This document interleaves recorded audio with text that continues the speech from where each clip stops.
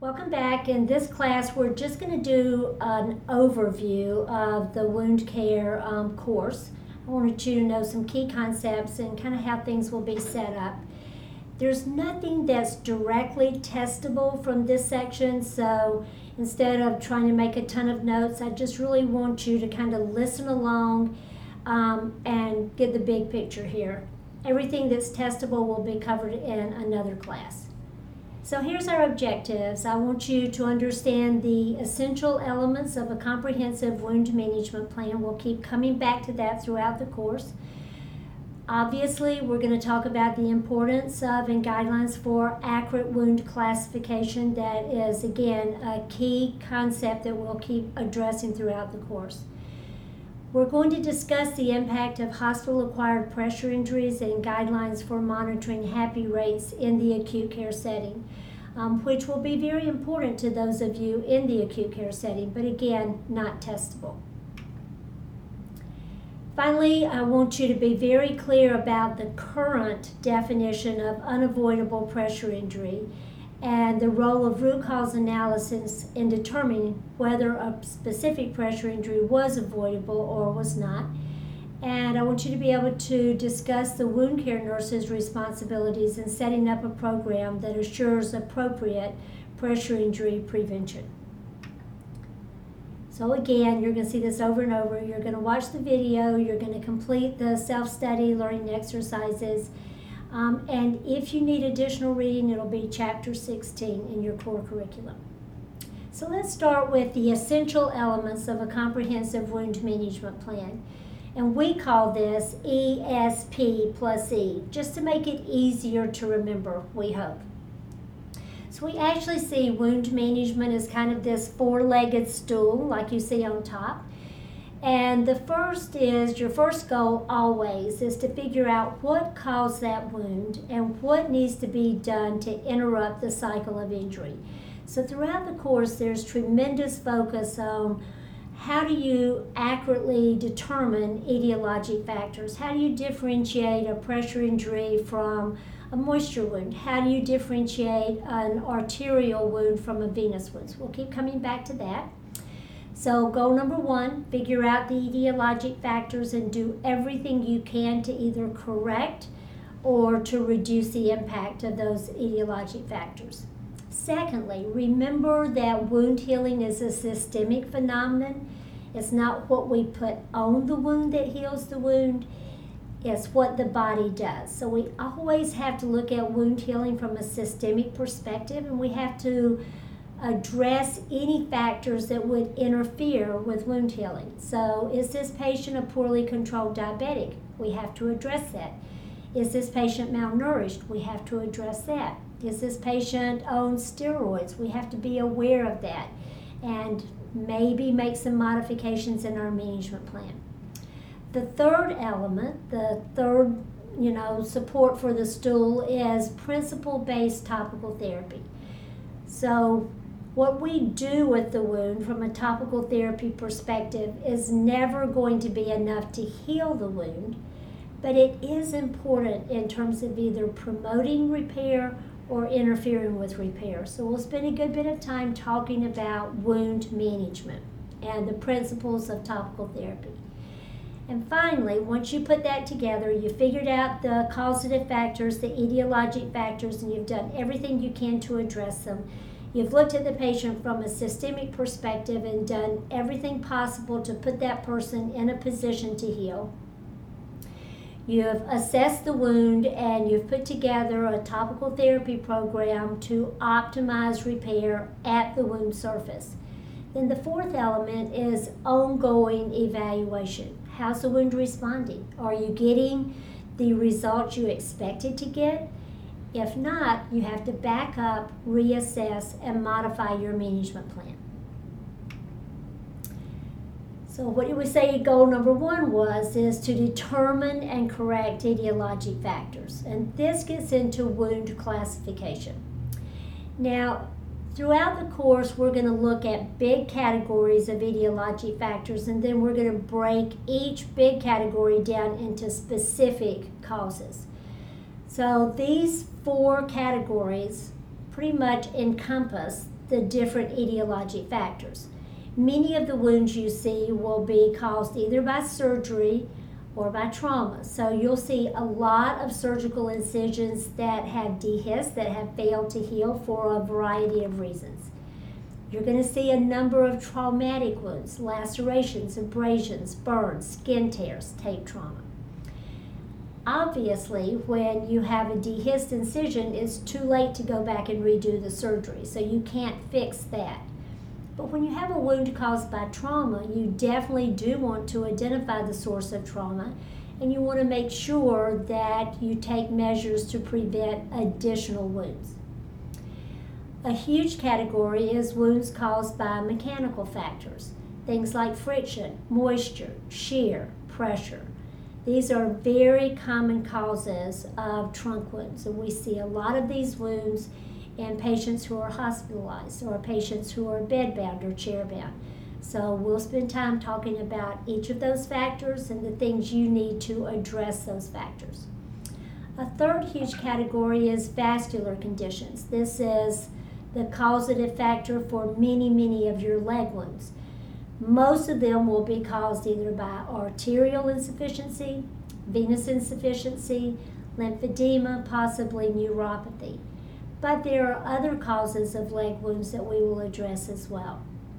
And finally, that big other category, so some wounds are caused by bacterial infection, some are caused by fungal infection, some by viral infection, some of them are autoimmune in origin, some of them are malignant. So all of these different causative factors are going to be addressed, along with implications for management. Now, there's major clues to etiologic factors that you'll keep hearing throughout the course, so I'm going to go on and address them now so that they're kind of, hopefully, there as background for you. Always, we start by getting the patient's history and identifying any comorbid conditions, because that gives us a lot of clues as to what might be going on here. So if I have a patient who is post-stroke, and they have a lot of residual weakness in both right extremities, so right upper extremity, right lower extremity. They're also obese, so they have a very hard time turning themselves. They're frequently incontinent of stool or urine, so they're exposed to a lot of moisture. If they're also poorly controlled diabetic and a cigarette smoker, then I already know, gosh, that patient's very high risk for pressure injury, also potentially at risk for conditions associated with incontinence, and possibly for leg wounds caused by poor perfusion. Another critical indicator is the wound history. So we always ask the patient, how long have you had this wound? Do you know how it started? What's been done? And what has helped? What hasn't helped? That frequently provides you with very helpful clues. So if you have a patient with a venous wound, they might say, well, you know, I just scratched my leg and then it turned into this open wound and it just got worse and worse. And really the only thing that seemed to help was when they wrapped it up with that thing that stopped the swelling, okay? All of those are very important clues as to venous insufficiency as the etiologic factor. Another thing you'll hear us talk about a lot is pain pattern. This is particularly important when you talk about lower extremity wounds. The pain pattern can be very helpful in terms of differential assessment, because what you see in terms of pain with an arterial wound will be very different than what you see with a venous wound. And we'll go over that in detail. Location. If it's a lower extremity wound, I'm thinking, well, it could very well be because of arterial insufficiency, venous insufficiency, neuropathy. But if it's over the heel, it can also be due to pressure. If it's a trunk wound, it's very commonly caused by some combination of pressure, shear, friction, and moisture. And in differentiating between pressure-related wounds and moisture or friction-related wounds, contours and depth are very informative. pressure injuries are going to reflect the underlying bony prominence. So they're usually well demarcated. They're typically deeper. They either reflect the bone or reflect the medical device. In contrast, if you have a wound caused by incontinence, it's typically much more diffuse with very irregular borders. All of these factors will be discussed. The type of the tissue in the wound bed can be helpful. If you have a very poorly perfused wound, it's much more likely to be necrotic. If you have a well-perfused wound, it's much more likely to be healthy tissue in the wound bed. The volume of exudate, type of exudate, and the peri-wound characteristics all provide clues. All of these things we will discuss over and over again. Now, there's also some terminology issues that come into play here. So I wanted you to know that the current term for a wound due to pressure or pressure in combination with shear is pressure injury. So this terminology has gone through a lot in terms of evolution. You go way back, and these were called bed sores, and then they were called decubitus ulcers or decubiti. Very inaccurate terminology because decubitus means lying down, and many pressure injuries occur when someone is sitting up. Then we went to pressure ulcer, and the current term pressure injury, and that term has been approved by the National Pressure Injury Advisory Panel. They are considered the definitive source in terms of terminology related to anything caused by pressure. So take out all those other terms, decubitus, bed sore, pressure ulcer, replace it with pressure injury. Now, what's the primary pathology of a pressure injury? It's ischemia. What happens is you get tissue that's over a bony prominence or under a medical device, it gets compressed.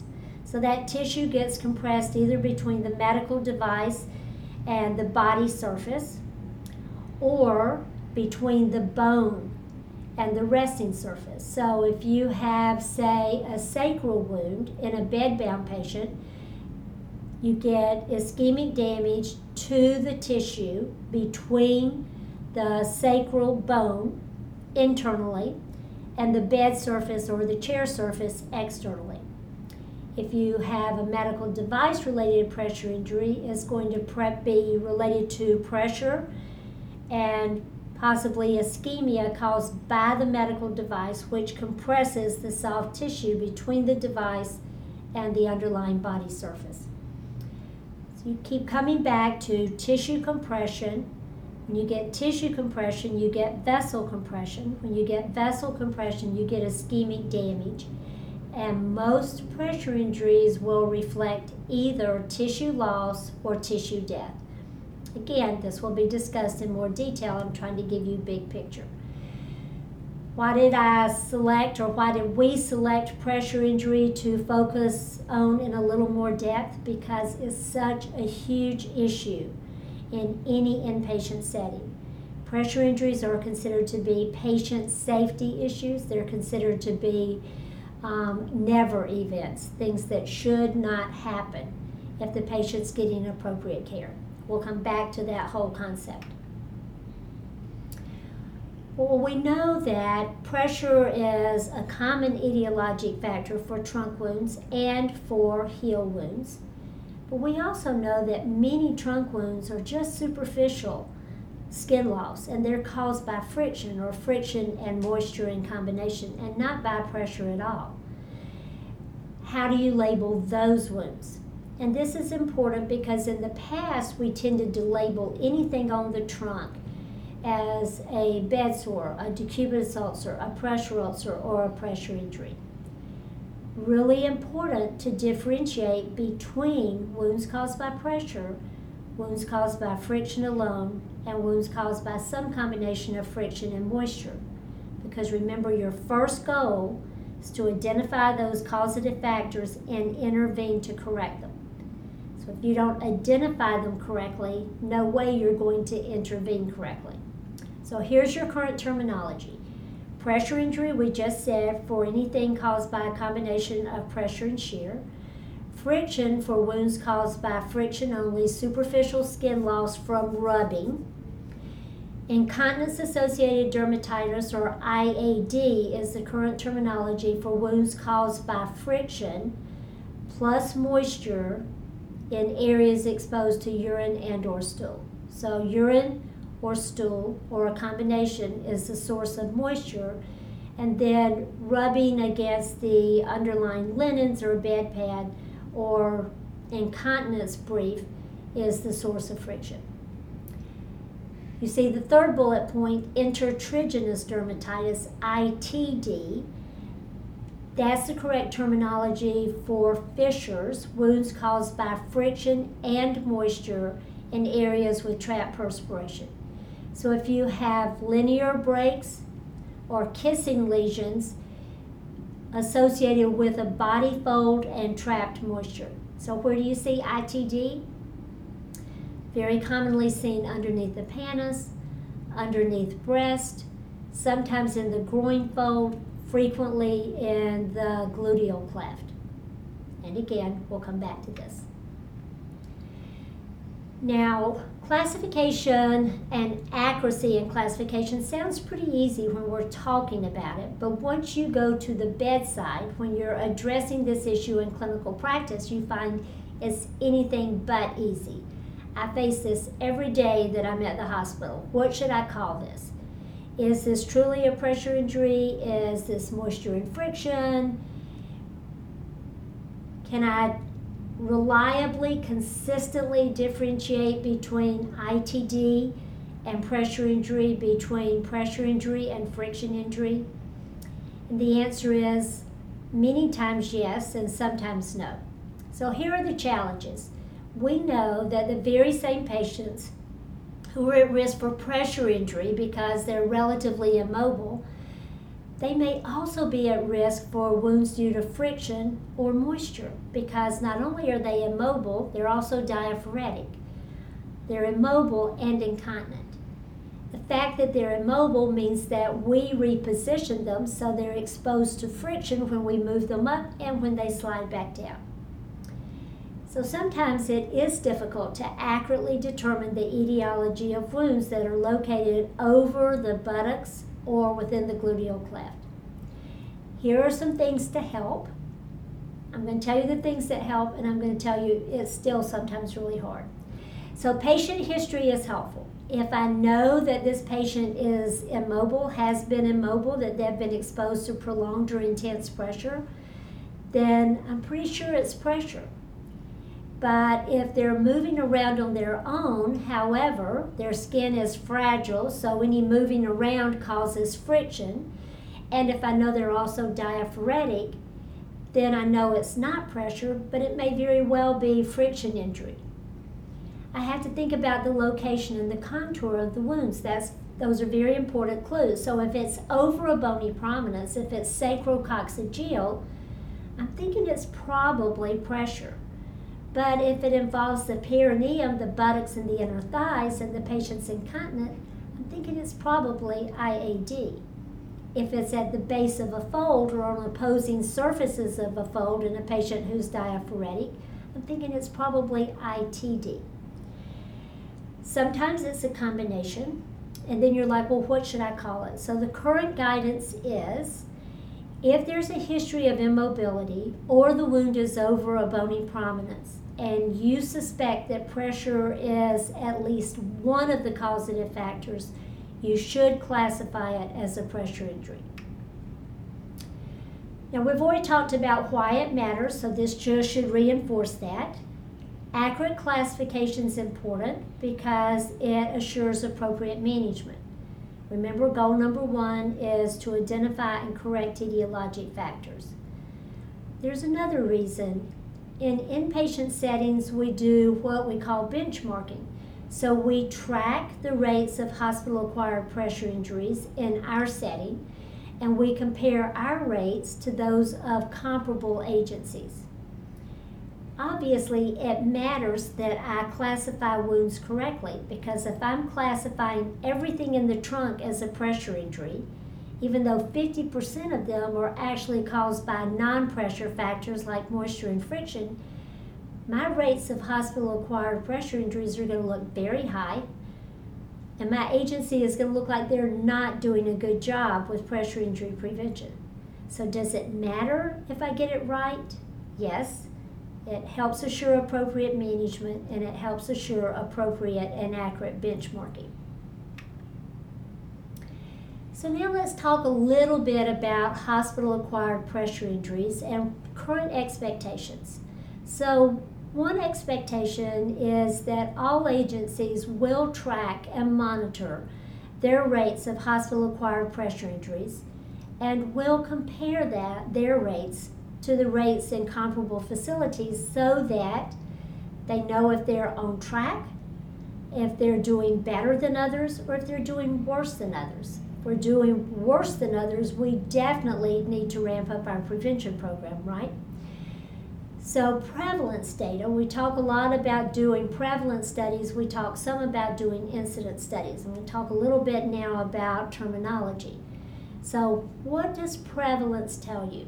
It tells you how many patients have pressure injuries at a specific point in time. So if you survey 300 patients and 30 of them have pressure injuries at the time of survey, that gives you a 10% prevalence rate. And that's the data that we use to benchmark against other agencies. So we've already said prevalence is the percentage of patients with pressure injuries at one point in time at the time of your survey. What's the difference in prevalence and incidence?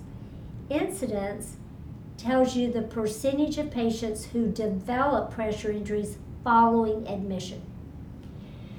Most of us do not do true incidence studies because they're very hard to do. To do a truly accurate incidence study, you would have to track a cohort of patients from the time of admission all the way through to discharge, transfer, or death. And you would have to determine what percentage of that cohort developed a pressure injury during the hospital stay. We don't typically do that because it's very time intensive. Instead, what most agencies are tracking is hospital-acquired pressure injuries. Well, what is that and how does it differ from incidence? To determine the number and percentage of patients who have a hospital-acquired pressure injury, you start by doing a prevalence study. So that means you survey everyone in your agency at a specific point in time on a particular day. Okay, I'm going to use a different denominator. I'm going to use 500. So let's say you survey all 500 patients in your hospital. And let's say that 50 of those patients are found to have a pressure injury at the time of survey. So that gives you a 10% prevalence rate. You notice I'm using easy numbers, right? Okay, now how do you differentiate between prevalence and hospital-acquired pressure injuries? So I take those 50 patients who were found to have an injury at the time of survey. I go back in each one's record and I determine, okay, was this injury documented at the time of admission? If it was documented at the time of admission, it is not a hospital-acquired pressure injury. So let's say that out of those 50 patients who were found to have a pressure injury at the time of survey, 25 of them had that documented at the time of admission. That leaves 25 patients out of 500 who have a pressure injury at the time of survey. There's no indication, there's no evidence that that breakdown, that pressure injury was present at the time of admission. That would give you a 5% rate for hospital-acquired pressure injuries. So in other words, if a patient has a pressure injury at the time of survey and it was not documented on admission, it is considered to be hospital-acquired. What's the difference between happy and incidence? If it's a happy, it could represent one of two things. It could truly be a hospital-acquired pressure injury, or it could be a failure of assessment and documentation on admission. Incidence, true incidence, means we looked at this patient on admission. They did not have a wound. We followed them all the way through. This percentage developed a wound. But in your world today, you're going to deal with prevalence and with hospital-acquired pressure injuries. And the data that is reportable at this point in time is happy rates. Okay, so what is your happy prevalence, okay, at any given point in time? Now, what are the requirements? What are the trends? If you're a magnet agency, if you're trying to achieve magnet status, you're required to conduct quarterly prevalence incidence studies. So it tells you overall prevalence, and then it tells you happy incidents, okay, hospital-acquired pressure injuries. But remember, it just means that that injury is present today at the time of survey and not documented on admission. Does not differentiate between documentation issues and actual pressure injury development. However, look at it this way. If this patient has a pressure injury at the time of survey and it wasn't documented on admission, there's definitely an issue. Whether it's a documentation issue or a care issue, it's definitely something that has to be addressed by your agency. And if you have high happy rates, it certainly means that your agency is more subject to regulatory action, more subject to litigation. So back to requirements and trends. If you're magnet, you're required to do quarterly studies, so most agencies treat that as baseline. Many agencies are now conducting monthly surveys, or they're monitoring happies on an ongoing basis. So what does that ongoing monitoring mean? It means that the staff reports all suspected pressure injuries to the wound department. Okay, I did my morning assessment of this patient. He has an area on the sacrum that wasn't there yesterday. I think it's a pressure injury. I think it's a stage 2. Can somebody from the wound team come verify? So then somebody from the wound team goes to verify, yes, this is a pressure injury and it is a stage 2. So if you did that, you could compare the number of pressure injuries, hospital-acquired pressure injuries month to month, so you can kind of see how you're doing. Is your rate going down? Is your rate going up? Are you doing this kind of number? What are the factors that might be impacting on that? So what if your rate's coming down and then you have a sudden influx of new graduates and your rate goes up? Major implications for what kind of education we provide our new graduates during orientation. Now, here are some things you have to think about when you're conducting prevalence studies. A lot of you are based in acute care, and if you are, this is going to be a major responsibility for you and your team, is to typically coordinate and conduct prevalence studies that provide accurate data for benchmarking. Now, you can't do all of the survey yourself, so typically what you're going to do is you're going to form survey teams. It might be your skin and wound champions. It might be volunteers from each unit. Whatever your teams, however you put your teams together, it's important to educate them before they go out to do the survey. One thing you want them to be clear about, what's the difference between a stage 1 pressure injury and reactive hyperemia? And we'll talk about this later, but quickly, reactive hyperemia is normal, it's blanchable. Stage 1 pressure injury is non-blanchable, it is not normal. So if it's blanchable redness, it's not a pressure injury. If it's non-blanchable, it is. Secondly, you want your survey team to be able to differentiate between pressure injuries, skin tears, friction injuries, and continence-associated dermatitis. But also, you want to think, well, what's the best use of the wound team's time? And in most agencies, is coordinating, educating, and validating. So what does that mean? It means maybe my survey team surveyed 30 patients, And out of that 30 patients, we had 3 patients that we documented as having hospital-acquired pressure injuries from our perspective. Then somebody from the wound care team would go behind us and they would re-look at every one of those injuries to determine, is that truly pressure? Is it incontinence-associated dermatitis? Was it classified as stage 1 when really it was reactive hyperemia, it was blanchable? So basically you validate. That is a really important element of a prevalence and incidence study because it assures accuracy in the data you use for benchmarking. Another big issue related to pressure injuries in the inpatient setting is the concept of avoidable versus unavoidable.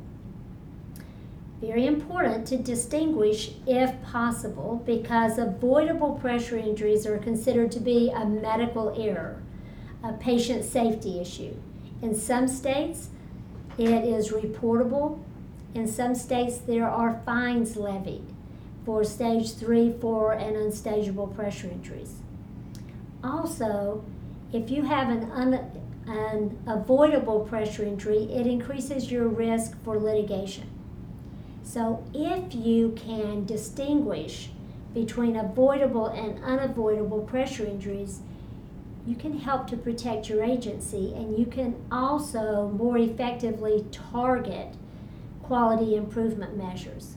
For example, we were recently doing root cause analysis on pressure injuries in our ICU patients, and we were able to go back and say, okay, this pressure injury was unavoidable. How do we know that? Because we carried out all appropriate preventive care. We had them on the right surface. We were turning them. We had their heels floated, etc., etc. Things we'll talk about later. However, this pressure injury was avoidable. It occurred when the patient was sitting up in the chair for a prolonged period of time without a cushion. Okay, well, you can see how that allows me to target my quality improvement measures. I'm not going to go around and talk to everybody about turning their bedbound patients. That's happening. I'm not going to talk to them about floating heels. That's happening. I'm going to talk to them about appropriate time frame for sitting up in the chair and the importance of a chair cushion when up. So here's the current definition of an unavoidable pressure injury. It's a pressure injury that occurs despite prompt initiation of all preventive measures, ongoing assessment of skin status, prompt modification of the prevention program for any evidence of deterioration in skin status. Pretty clear.